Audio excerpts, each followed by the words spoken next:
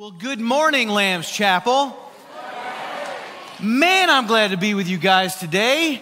It is just my utmost privilege and honor to be back here in Burlington with you today, not as a guest speaker, not as a candidate, but as your pastor.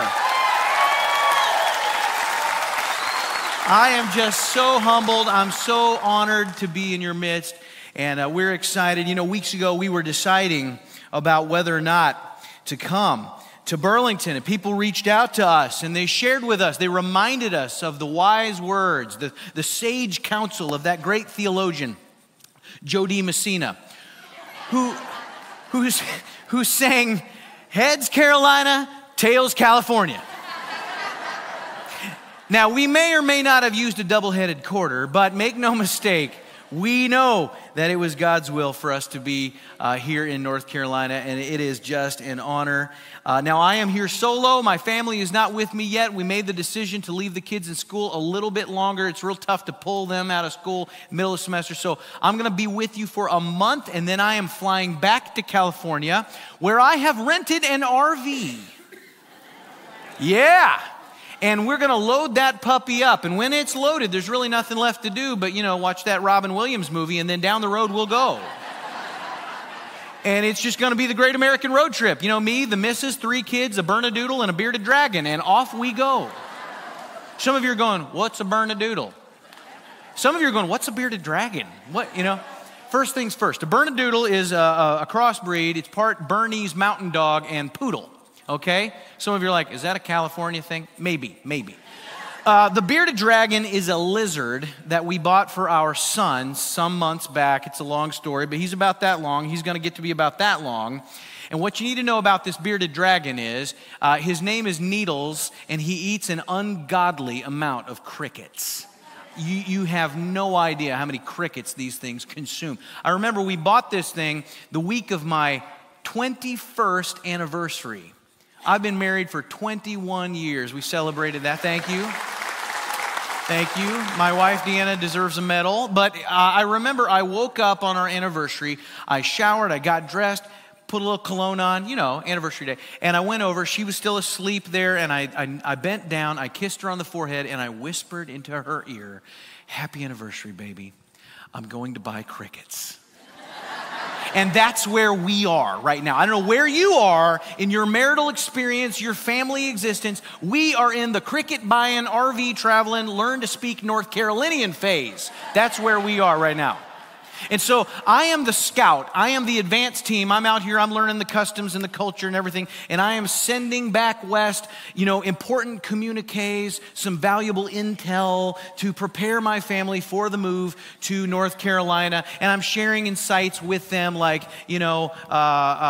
try to begin working the word y'all into your everyday vocabulary. When you get out here, don't ask people where to buy arugula. You don't need that. Just let it go. Eat the fried stuff. It's good.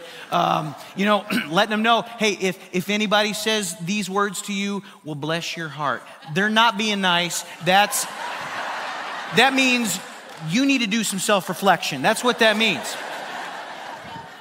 But we are just delighted to join the Lord's work here at this tremendous, tremendous church. We've been so blessed by the countless messages, all of you reaching out to us. You've made us feel just like family. You are just the sweetest folks that we've ever met, along with our friends in California who are watching right now. So, glad to be here, and thank you very much. I have given a lot of thought and spent a lot of time in prayer over my first message to you as pastor, and I asked the Lord to direct me to a text, and I believe that He has today. So would you take your Bibles and join me in 1 Thessalonians chapter 1.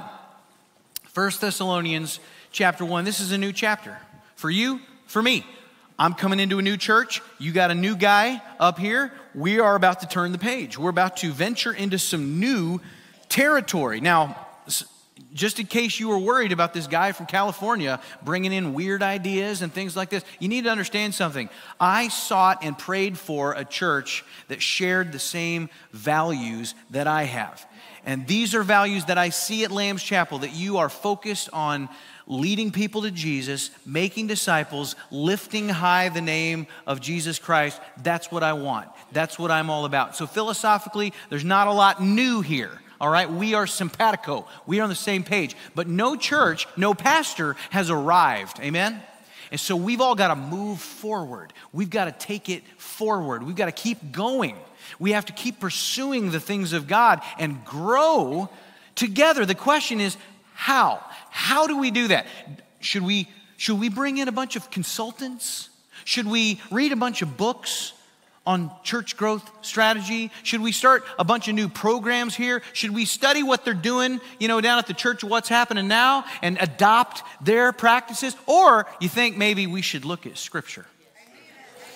Should we look at the Word of God, perhaps, to see what God wants to say about His church and how He wants us to operate right here? And in your New Testament, there are a number of epistles, letters written mainly by the Apostle Paul. And in these letters, there are included a number of rebukes.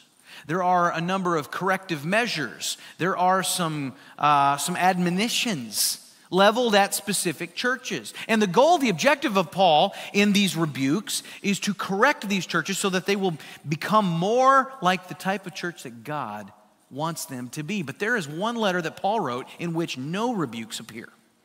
There is only affirmation of this church because this particular church is doing it right. They are getting it done and they're doing it God's way. And that's the church at Thessalonica. And when you find a church like that in Scripture, it behooves any modern church to prick up their ears and to pay attention and take note of their pattern and their profile. And that's this church right here. This is the second letter Paul wrote of 13 epistles. The first letter he wrote to Galatia. If you've read that, you saw Paul say things like, "Oh, foolish Galatians." Can you imagine? He writes a letter to a church. What if he wrote a letter to this church? He said, "You foolish Burlingtonians. You silly Mebanians," That's what he said to them. And as with other letters where he starts off and he says, "I thank my God for you. I thank my God upon every remembrance of you." He doesn't say that to Galatia because they've ticked him off. He basically says, "I don't thank God for you. You've abandoned the gospel. You better get things right." And this letter that we're going to look at today, 1 Thessalonians, is the exact opposite. It is just gushing praise on this church because they are doing it. They're doing the stuff. And so we're going to look to the Scriptures today, and we're going to look at this church. Now, this is not a perfect church. You know how I know it's not a perfect church? Because there's no such thing. There is no such thing as a perfect church. And the reason for that is very simple. They all have people in them. And people are imperfect, and therefore churches are imperfect. If you ever find a perfect church, don't join it. You'll just screw it up. And so this is not a perfect church, but it is a model church. And I'm going to give you today 6 marks of a model church. We're going to look at that together. Would you bow and pray with me? Heavenly Father, so excited to be here at the Lamb's Chapel. God, I am excited about the future, what you hold ahead in store for us together. And as we journey forward, we want to do it your way. We don't want to follow the wisdom and the ways of man. We want to do it the way that you designed for us to do it. And we pray this in Jesus' name. Amen. All right.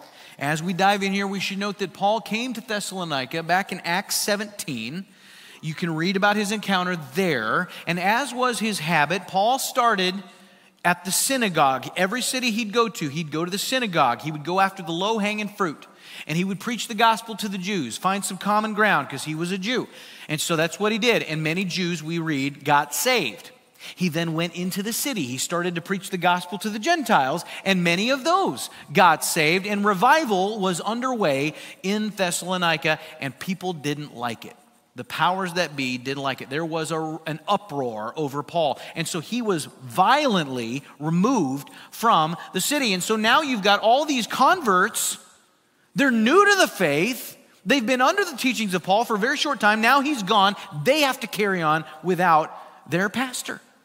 They are a church functioning without a pastor. Some of you are thinking, maybe we should try that. It's too late. I already bought a house. Anyway, that's the situation that they're in. Paul left there. He went from Thessalonica to Berea, then on to Athens. When he's in Athens, this young guy, a ward of his named Timothy, catches up to him. He says, "Timothy, I want you go back to Thessalonica and bring back a report. I want to know how everything's going since I've left. Timothy goes back. Lo and behold, they're just blowing and going. I mean, they're on fire. And revival is still going on. It's even greater than it was when Paul was there. And he goes and he finds Paul, who is now in Corinth, and he tells him, you're not going to believe it. They are killing it in Thessalonica. And so Paul sends a letter from Corinth to the church in Thessalonica. And that's the letter that we're reading today. And here's what we observe in the introduction of that letter. Number one, and by the way, I don't know if you're a note-taking church, okay? But I would love for you to take notes from time to time. I'm going to have some points up here on the screen. You feel free to write them down. We may give you something that you can fill in at some point. We're going to look at that. But just write down anything that strikes you that you think is worth hanging on to. But the first point is this. This church, they are saved. They are saved. Now that may seem obvious to you. They're saved. Okay, well, they're a church. I mean, if they're in the church, aren't they saved?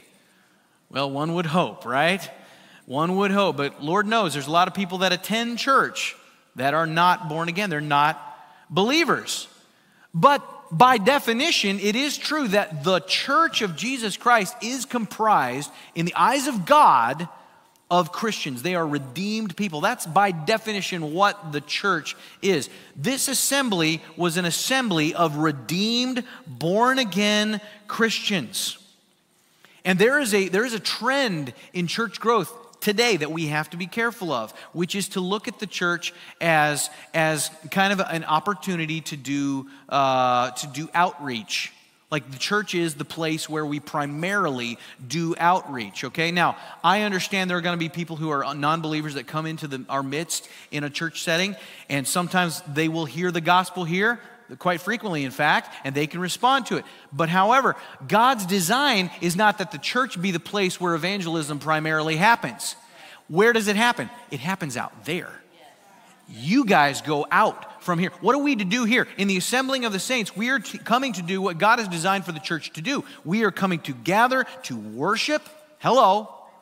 We are coming to study the word, which is what we're doing now, to pray together, to sharpen one another, to be equipped so that we can go out and do ministry. And of course, to fellowship. That is the function. But the church is, by definition, the saved. Now, I want you to look at verse 1. Here's how Paul starts. He introduces himself. He says, Paul, Silvanus, and Timothy, that's the missionary team, to the church of the Thessalonians.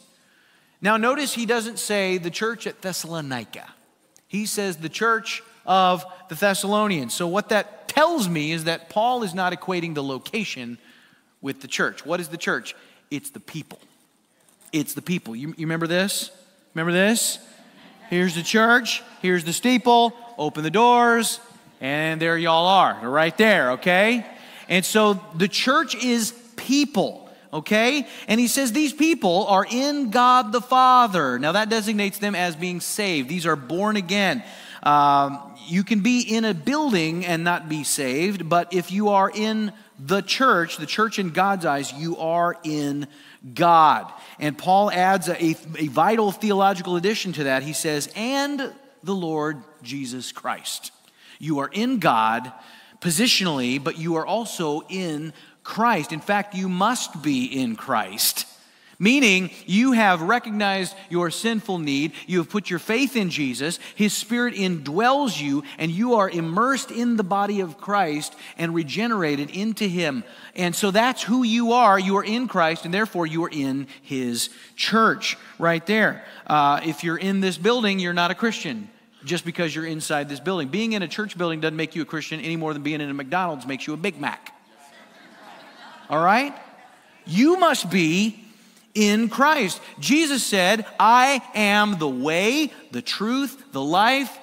No one comes to the Father except through me. You can't just believe in God and be a Christian. You got to believe in Jesus Christ and trust in Him. Amen?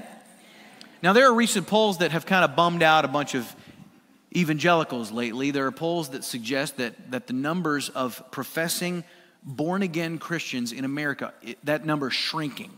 There are fewer professing born-again Christians in our country. And a lot of Christians wring their hands at that, and they just lament over that. And I look at those numbers, I go, okay, all right, that's fine. That's fine. Now, that doesn't mean I'm okay with fewer people becoming Christians, but I look at those numbers and what I see is people are simply being more honest about their situation. I think there used to be a lot of people who said, I'm a Christian, and all they meant was, I go to church. I was raised in church. And now they're being a little more honest about, I just want to do what I want to do, and I don't need to identify with the faith in order to do what I want to do. And so they're putting their cards on the table, and I think that's good. Let's put our cards on the table. Let's understand where we stand, because now I don't have to fight through this religious facade that you've wrapped yourself in to tell you about your need. You know your need on some level. You've already admitted where you're at. I grew up in a very religious community. My dad's a pastor, still is. He's in his 70s. Hopefully you get to meet him one day. And he would tell me about our area that we lived in. Very religious community. A lot of non-believers in religious circles in that community. And he said, son, you got to get people lost before you can get them saved. And so people need to come to grips with their need. And the people in the Thessalonian church were a surrendered, saved people. They were not merely religious. They were redeemed. Let's move on here. Second point, they are servants. They are servants. We read Paul as he goes on. He says, grace to you and peace. We give thanks to God always for all of you, constantly mentioning you in our prayers. And then in verse 3, Paul highlights 3 things in a believer's life that really just sets them apart. Look at verse 3. Remembering before our God and Father your work of faith. I want you to underline faith. And labor of love, underline love, and steadfastness of hope, underline hope, in our Lord Jesus Christ. You got faith, love, and hope. Have you ever heard those 3 words in a sentence together? Quite frequently, right? These are prime characteristics of the Christian life. Now, I want to break these phrases down one by one. He starts off, your work of faith. What does he mean? Paul is referring to the work that is produced by your faith. That's the implication here. Did you know that your faith produces works? Your faith is not merely your fire insurance. It should have evidence. There should be something produced by that. What did James say? He said faith without works is dead, right? Dead. Does that mean you got to have works to be saved? Is that what that means? No, that's not what he's saying, because we have other scripture that helps us interpret that. But clearly James is talking about 2 kinds of faith. There's a living faith. There's a dead faith. There's a faith that's good for something. There's a faith that's good for nothing. The first faith is authentic. It saves. And oh, by the way, it's characterized by works. The second faith it's a dead faith. It's not a faith in Christ. It's not authentic. And it's good for nothing. And it has no works that gives it evidence. And so this work is produced by faith. Ephesians says that for by grace you were saved through faith, not of works, lest anyone should boast. It is the gift of God. Amen? But he goes on and he says, we are his workmanship, created in Christ Jesus to do good works. So you are not saved by works, but brother and sister, you are saved for works. That's right. And then he says, in the labor of your love. What is that referring to? The labor of your love. That is the labor produced by your love. Just like your work is produced by faith, your labor is produced by love. All genuine love produces labor. True love, Scripture teaches us, it's not selfish, it's not idle, it's not lazy, it gives sacrificially. In my last church, I worked with young adults. I ended up officiating at a slew of weddings over the years, and at every wedding I would officiate, I offer this definition of love. Love is living for someone else's good. Love is living for someone else's good. That is modeled by God. For God so loved the world, he gave his only Son, that whoever believes in him should not perish, but have everlasting life. It is a sacrificial love. Love, true love, does not take, it gives. If you love, you must give. And here the love is for God. And so it's a vertical love for God that translates into a horizontal labor that manifests as serving. And the Greek word for labor is kopos. Kopos, which translates literally to intense toil to the point of exhaustion. I mean, that means you are laying it all on the field. I mean, you are giving everything you've got. You're holding nothing back. You're giving your all. What kind of toil is that? What are you toiling for? Are you toiling for temporary things? We live in a temporal world. Every believer should have that perspective, that we see that this is a temporary world. And so we don't expend this kind of energy and labor on temporary things. We expend this kind of energy and labor on eternal things, things that last forever. And folks, there's only two things that last forever. You got the Word of God and the souls of people. You invest in those things, you are going to be doing exactly what God wants you to do. And then the last phrase in this line here is the steadfastness of hope. And so in keeping with the pattern, this is the steadfastness in serving the Lord that is produced by hope. Hope in what? What is your hope in? Christ is our hope. The Greek word for hope is elpis. Elpis means a confident assurance. Does the believer have a confident assurance? What do you have assurance in? You have assurance that because you are in Christ, that you will remain in Christ until the day of redemption, that He will not let you go. Amen? He says, all the Father has given to me, no one can take from my hand. Right? No one takes them from my hand, and you don't pry yourself out of His hand. So I believe that with all my heart, that when you are in Christ, you are His eternally from now until forever. And there are some people who say, well, I don't believe in that once saved, always saved stuff. You know, because if you believe that once saved, always saved, that's just a license to live however you want without fear of consequence. That is not the logic that Paul is using here at all. Let me show you in the Scripture. What Paul is saying is this is a steadfastness produced by hope. If you have hope in the Lord, you know where you're going to spend eternity. He says logically that should result in a stick-to-itiveness in your life. Because you are not serving Him out of fear that He's going to take the blessing away.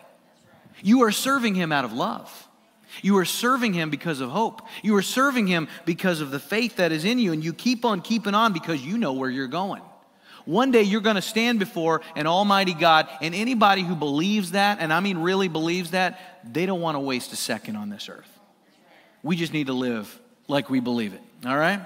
And so it's this assurance that leads this church in Thessalonica to stand strong amid mounting resistance. And they've got resistance. They've got persecution. Remember, their leader is gone. He's been forcefully removed. They are on their own, and now they're being persecuted. The first century church, they took a lot of persecution, and yet they are thriving. They're thriving. See, what's the purpose of persecution? Persecution is to put something down. Persecution is to crush a movement, and yet it did not crush them. They grew. They thrived. And by the way, historically, that has been the case. Whenever the church undergoes persecution, it always thrives. It almost makes you think that we ought to pray for some persecution sometimes. Somebody like, I don't know about that. But historically, it steels the church up. It purifies the church. The opposite, when the church is tolerated, that has the negative effect on the church. The church becomes wimpy. The church becomes mealy-mouthed, and it's compromised and corrupted. Constantine in the Roman Empire, he just decided one day he was going to be a Christian, and he made it the law of the land. And now Christianity is the popular flavor, and everybody's a Christian. And our houses of pagan worship are now going to be houses of Christianity. But they just swapped all the names on the statues, and now we don't worship, Zeus and Hera and Apollo. We worship Joseph and Mary and Peter. And that's what the Roman brand of Christianity became for centuries until the Reformation set things right. And so it's persecution that purifies the church, not tolerance. Our goal should not be validation from the world. So you remember that the next time you get all huffy because somebody didn't write Merry Christmas on your red cup at Starbucks. All right? We don't need their validation. We serve Jesus no matter what. And that's not persecution, is it? Starbucks? No. I don't think so. And so this church, they are doers. They are not sitters. They do not give up. And they're taking initiative. They're not waiting. They don't have Paul to tell them what to do. They're just doing it. They're taking initiative. They're taking ownership. They are the body. They're like, we're the church. We got to be the church. And they're taking what they know, what Paul has taught them, and they're living it out. And they're not waiting for him to show them how to do it. I love it when my wife and I come home from somewhere and our kids, to our amazement, have somehow taken initiative. And they've washed the dishes. And they vacuumed. You know? Now that never happens, but when they do that, it's a blessing because we didn't have to even tell them. They would just say, this is our house too. We got to do this. I remember an illustration I heard of a pastor in California. He preached a message, and when he was done, he was talking to people, and this lady came up to him, and she was just irate. She's ticked. And she says, I want to know something. Do you know that so-and-so has been in the hospital for 3 weeks? 3 weeks. Not one person from this church has gone to visit him. Why, I've had to go myself and sit with him and bring him food and bring him cards and flowers and hold his hand and pray with him and minister to him. And I just want to know, where has the church been? And the pastor looked at her and says, sounds like the church has been doing exactly what it's supposed to do. She just hadn't made that connection. She's the church. We're the church. It's not a staff. And so Paul says that these guys are doing that. They are serving. And not only are they saved and serving, but they are selected. Number 3, they are selected by God. Did you know you're selected by God? Look at verse 4. It says, for we know, brothers, loved by God, that he has chosen you. Underline that word, chosen. What does that mean? What does that word mean? He has chosen you. If you are in Christ, you're a Christian, you have been chosen by God. It communicates that God has loved you and elected you. You are the elect of God. Now, some of you get a little nervous. You're like, wait a minute. Pastor Scott, are you a Calvinist? Well, I'm not big on human labels. I just believe the Bible, okay? Is that all right with y'all if I believe the Bible? Okay. And so the Bible says that God is sovereign in all things. Are we in agreement on that? That God is sovereign in all things. Not the least of which is the salvation of people's souls. God is sovereign in that too.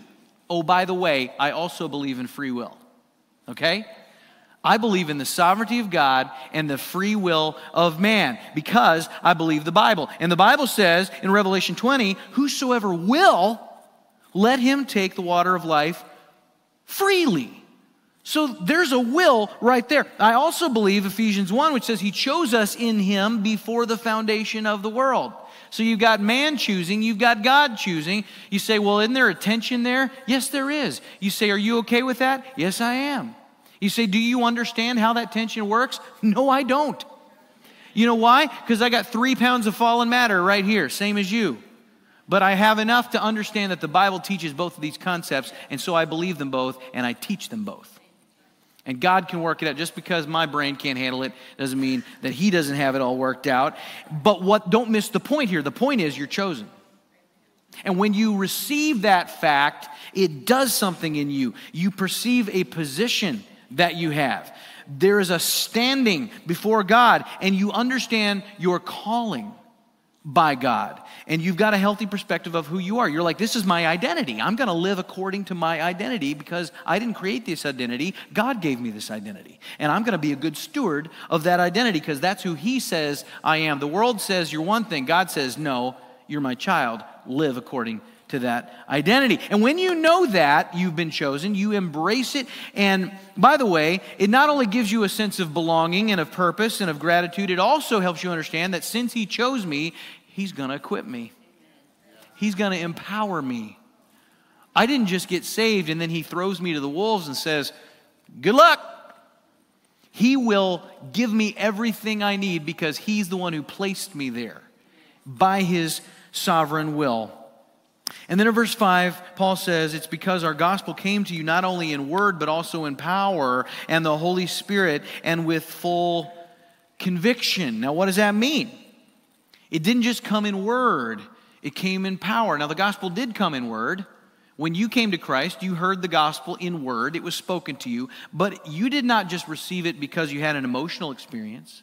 You didn't just receive it because it was an intellectual revelation to you. Something supernatural took place. The Holy Spirit revealed himself to you, drew you, you responded to it, and then he indwelled you.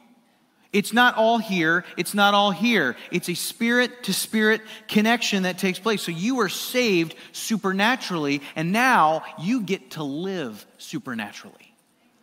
The Holy Spirit empowers you, gifts you, functions through you. That's the only way to please God, is to be indwelled by his Spirit, who alone knows the will of God. And there are people who come to some sort of faith because they've had some emotional experience, and the only way that they could keep feeling like a Christian is to keep having emotional highs every single day. And what happens when they don't achieve that emotional high? They fizzle out. They bail. Some people come to some form of faith because of an intellectual aha moment, a convincing argument, and they say, okay, I can sign on to that. I'm convinced. And then their life from that moment forward becomes simply an intellectual, doctrinal pursuit. And I love the pursuit of doctrine, but if that's all it is, what happens when they encounter something that they can't navigate intellectually? They fizzle out. They bail. Why? Because it was never real faith. It wasn't saving faith. You say, wait a minute. Now, who are you to say that they didn't have real faith, Pastor Scott? It's not me saying this. It's the Apostle John. John says, in 1 John, he says, they went out from us, meaning they left. They went out from us because they were never of us. If they had been of us, they would not have gone out from us. That's a hard pill to swallow for some people. But it's biblical that there is an irresistible draw that when you are in Christ, no one takes you from his grip, including you. And so this is what has happened. It's a real faith at work because it's a supernatural spirit thing. And then he goes on, and not only do we see that they're chosen and spirit indwelled, but number 4, they are sanctified. They are sanctified. He says, you know what kind of men we proved to be among you for your sake, and you became imitators of us and of the Lord. There was a change. These Thessalonians at one point were imitators of the world. They were idolaters. They did what the world did. Now they have encountered the living God, and now they are imitators of who? Well, he says of us and the Lord. Us and the Lord. Paul in 1 Corinthians 1, he says, imitate me as I imitate Christ. You know what that's called? That's called discipleship. And as you undergo discipleship, you participate in a process called sanctification, where through the Holy Spirit, God chips away at you and works on you and molds you and shapes you more into the image of his Son, Jesus Christ. But discipleship, churches struggle with discipleship. I've had people come to me, how do we do discipleship? How do we do it? We don't know how to do it. Churches don't know how to do discipleship. You know, we're good at evangelism. We're good at worship. We're good at building buildings. We're good at serving. We're good at community. We can have functions and all this stuff. How do you do discipleship? Well, there's no book you can read. There's no process that you implement. There's no video you watch or anything like that. There's no podcast, okay, that makes you a disciple. The oldest model of discipleship in the Bible is Paul's model. Follow me as I follow Christ. That's how you make disciples on the basic level, okay? That means that there would be people that Paul would pour into. Paul would follow Christ so that he is a reasonable facsimile of Jesus in flesh. And people close to him who wanted to be like Christ would do as Paul did. They would walk with him and they would imitate him. This is discipleship, all right? This is how it works. You know, if Paul's following Christ and they're following Paul, who are they really following? They're following Christ, okay? That's God's design for discipleship. So, you know, that's what it's got to be like. And you're like, well, I'm not Paul. Well, God doesn't need you to be Paul. He doesn't need Paul. He just needs y'all.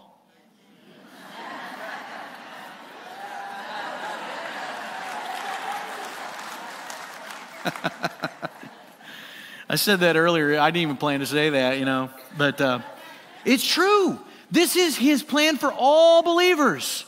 You all need a Paul in your life. Who's your Paul? Do you have a Paul? That means a more mature believer. It's like drafting in racing. And I'm not a big race fan, but I understand the concept. You get behind a car that's ahead of you, that's in the lead, and you follow that car. And there's less resistance and drag on you because they're doing the stuff. They're doing it. They're in the lead. And it enhances your performance on the track. That's discipleship. Walk with me as I walk with Christ. Do as I do because I'm following him. And so everybody needs a Paul. Who's your Paul? And then everybody needs a Timothy. Everybody needs a Timothy. You don't just soak up the Jesus from somebody else. You got to pour it into somebody else who is less mature than you. And if they want to be like Christ and they willfully submit to being mentored, great. If they don't know, you just get close to them and walk with them and you mentor them without them knowing it. That's discipleship. All right? And the product is a reasonable facsimile of Jesus. Everybody mentors and everybody is mentored. We're going to be talking about that in this church as we move forward. And Paul says that for you received the word in much affliction with the joy of the Holy Spirit. These folks went through affliction. They were in a godless culture. Are we in a godless culture, would you say, today? We've maybe been reminded of that in recent weeks. And we look at things. And by the way, I'm reminded of 2 Timothy 3:12. It says, "Indeed, all who desire to live a godly life in Christ Jesus will be persecuted, while evil people and impostors will go from bad to worse." Doesn't it seem like that's our world? That the righteous are maligned and mocked, and the evil ones are elevated and looked up to and promoted and put on a pedestal. Up is down, right is wrong, all of this stuff. And by the way, you don't get away from that. There's no state you can escape to. Everybody knows I came from California, and they think of that as that, hellscape on the left coast, and would that God would just let it fall into the ocean, right? Make no mistake, I'm glad to be here, okay? Glad to be here. But I didn't flee because of the culture out there. I came because God called me here. But I understand why people would want to relocate. I get all that. But what has happened in recent years is that some conservative Christian people in California have relocated to states. And they look at states, and a lot of people went to places like Montana. Montana. Very traditional, very red state, very free state, all this stuff. People that had values kind of like theirs and all this stuff. They go up there. You know what happened in Montana a few days ago? A ballot measure was passed that said that if a baby survives an abortion, it is legal to let it die on the table. Montana. Not California, even though it's legal there too. But you can't get away from evil. And so in a dark, godless society, we must be a light. And this is number 5. This church, they are standard bearers. They are standard bearers. There is a witness that has gone out. People see it. It is a visible living out of a lifestyle of godliness and the verbal testimony of Jesus Christ. Paul says in verse 7, "So that you became an example to all the believers in Macedonia and in Achaia, for not only has the word of the Lord sounded forth from you in Macedonia and Achaia, but your faith in God has gone forth everywhere, so that we need not say anything." And what is happening here is truly amazing. He's describing pretty much all of Greece right here. It has just emanated from Thessalonica, the testimony, the witness. Paul didn't have to say a word about witnessing to this group of people. There's not a church in America that pastors don't have to remind to witness. Come on now, share your faith, share your faith. Here, let's give you all these tools to share your faith. He doesn't have to do that with them because they're doing it. And he knows they're doing it because look at verse 9. He says of the lost people that he encounters, the Greeks, the Gentiles, "For they themselves report concerning us," Paul, Timothy, Silas, "the kind of reception we had among you." He is hearing from lost people what's going on, what God is doing in Thessalonica. Paul doesn't even have to tell them what God did in Thessalonica because these non-believers are testifying about it. Folks, when you have lost people witnessing, that's a revival. Wow. How you turn to God from idols to serve the living and true God. There was something so powerful about the transformation of these Thessalonian Christians. And this leads us into the final point. Number 6, they are set apart. They are set apart. They're different. There's a difference. They are not like they used to be. They used to be idolaters. Now they are rabid Christ followers. They had a conversion. Something changed. There was a metamorphosis spiritually. They didn't remain in their old lifestyle. They didn't just add Jesus to their pantheon of gods. And there are people in church circles today who claim to have found Christ, but nothing in their life ever changes.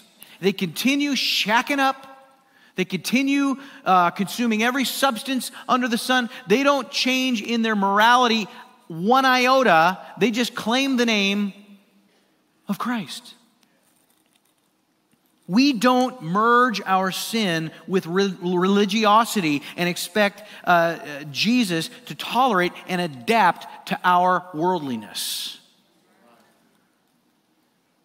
But sometimes it's hard, even for people in the church, to understand the whole aspect of transformation, because it's mind-blowing, the power of the gospel to change. Warren Wiersbe said, you cannot come into contact with Jesus and remain unchanged any more than you can come into contact with a 220-volt wire and remain unchanged.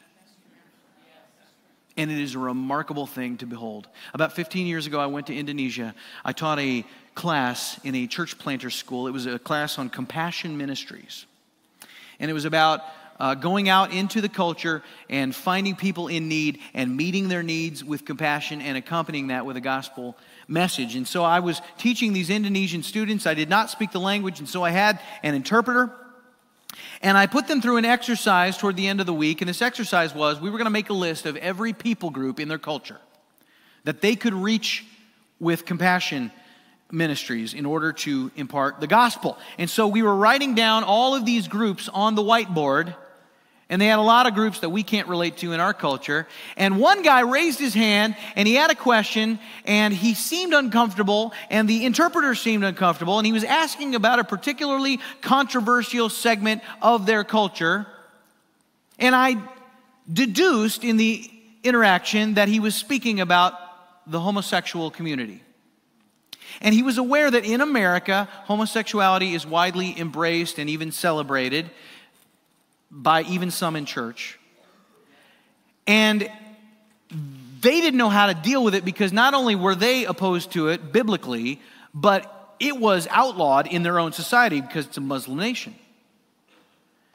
And so his question was, should we bother reaching out with compassion to people in that community who are oppressed by the government? Should we reach out to them with the gospel? And I said, why wouldn't you? And he said, well, we don't want to be seen as condoning of their lifestyle. I said, So you feel that to reach out to them would be condoning of their lifestyle? I said, let me tell you a story. I have a friend. He's a good friend. He's a fabulous musician, phenomenal pianist, singer. And when he was a young man, he grew up in a Christian home. He had a church experience, but in those churches that he attended, he did not find acceptance. And he perceived that he was rejected. And so that perceived rejection led him to seek intimacy in a variety of places. And this man ended up in a gay lifestyle. And he embraced homosexuality, and he fell headlong into that lifestyle. He kept it a secret from his family. Not many in his sphere knew about it. Some of his close friends knew about it. And he got deeper and deeper and deeper into that. And some friends who knew him, knew his story, out of love for him, reached out to him. They invited him to a Christian concert. And because of his interest in music, he went to this concert. And at that concert, he heard a straightforward message of the gospel. And it was not a message of condemnation. It was a clear-cut, truthful message of the reality that we are all sinners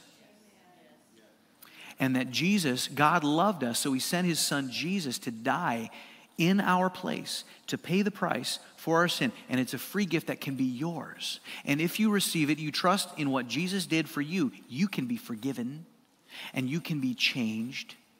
And he will live in you. Your eternity is secure, and he will make you able to serve him. And this young man responded to that message. And I told these Indonesian students, I said, and today, that man is not a practicing homosexual. He is married to a woman, and he has 9 children. And they responded just like that. They praised God. They just gave glory to God. And they were shouting, you know. It just meant the world to them to hear that. It blew their mind. They couldn't even imagine that. I said, wait a minute. That's not the end of the story.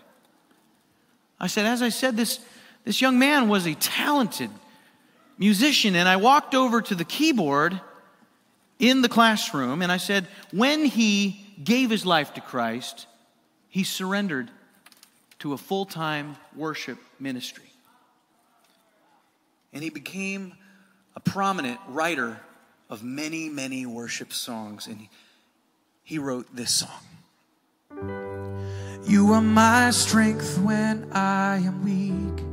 You are the treasure that I seek. You are my all in all. Seeking you as a precious jewel. Lord, to give up, I'd be a fool. You are my all in all. And when I sang those words, that room of students came unglued. They didn't know any English, but this was one of the only songs that they knew in English. And it meant the world to them. It was a very, very important song to begin with to this group, but they just never knew the power of the transformed life behind it. And that revelation kicked off about an hour-long worship service in that room. And they glorified the Lord Jesus, and that's what I think we ought to do right now. Let's sing this together.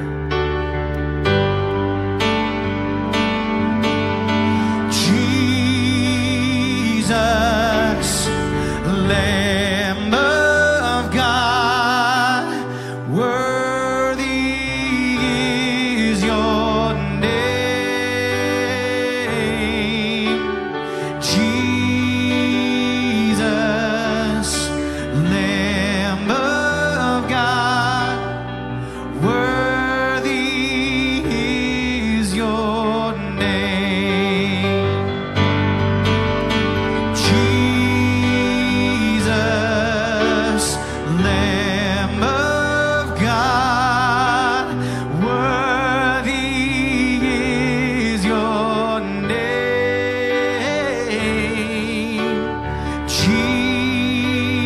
Jesus, Lamb of God, worthy is your name. Worthy is your name.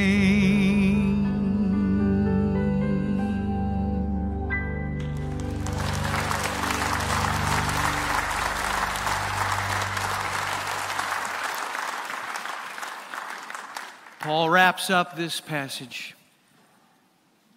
He says that we wait for the Son from heaven, whom he raised from the dead, Jesus, who delivers us from the wrath to come. He delivers us because he is worthy, and he longs to make you worthy. And when you are worthy, he desires that you know that you have been saved. You are to be a servant. You to recognize that you've been selected, that you are being sanctified. You are his standard in this world that is set apart for the glory of God. And folks, we're going to forge ahead to that end, you and I. Let's pray. Heavenly Father, I just give you glory. Thank you for bringing us to this place this morning to hear the truth of your word. I pray that your blessings upon all these wonderful people. We are excited about what the future holds, and we follow your lead. In Jesus' name, amen.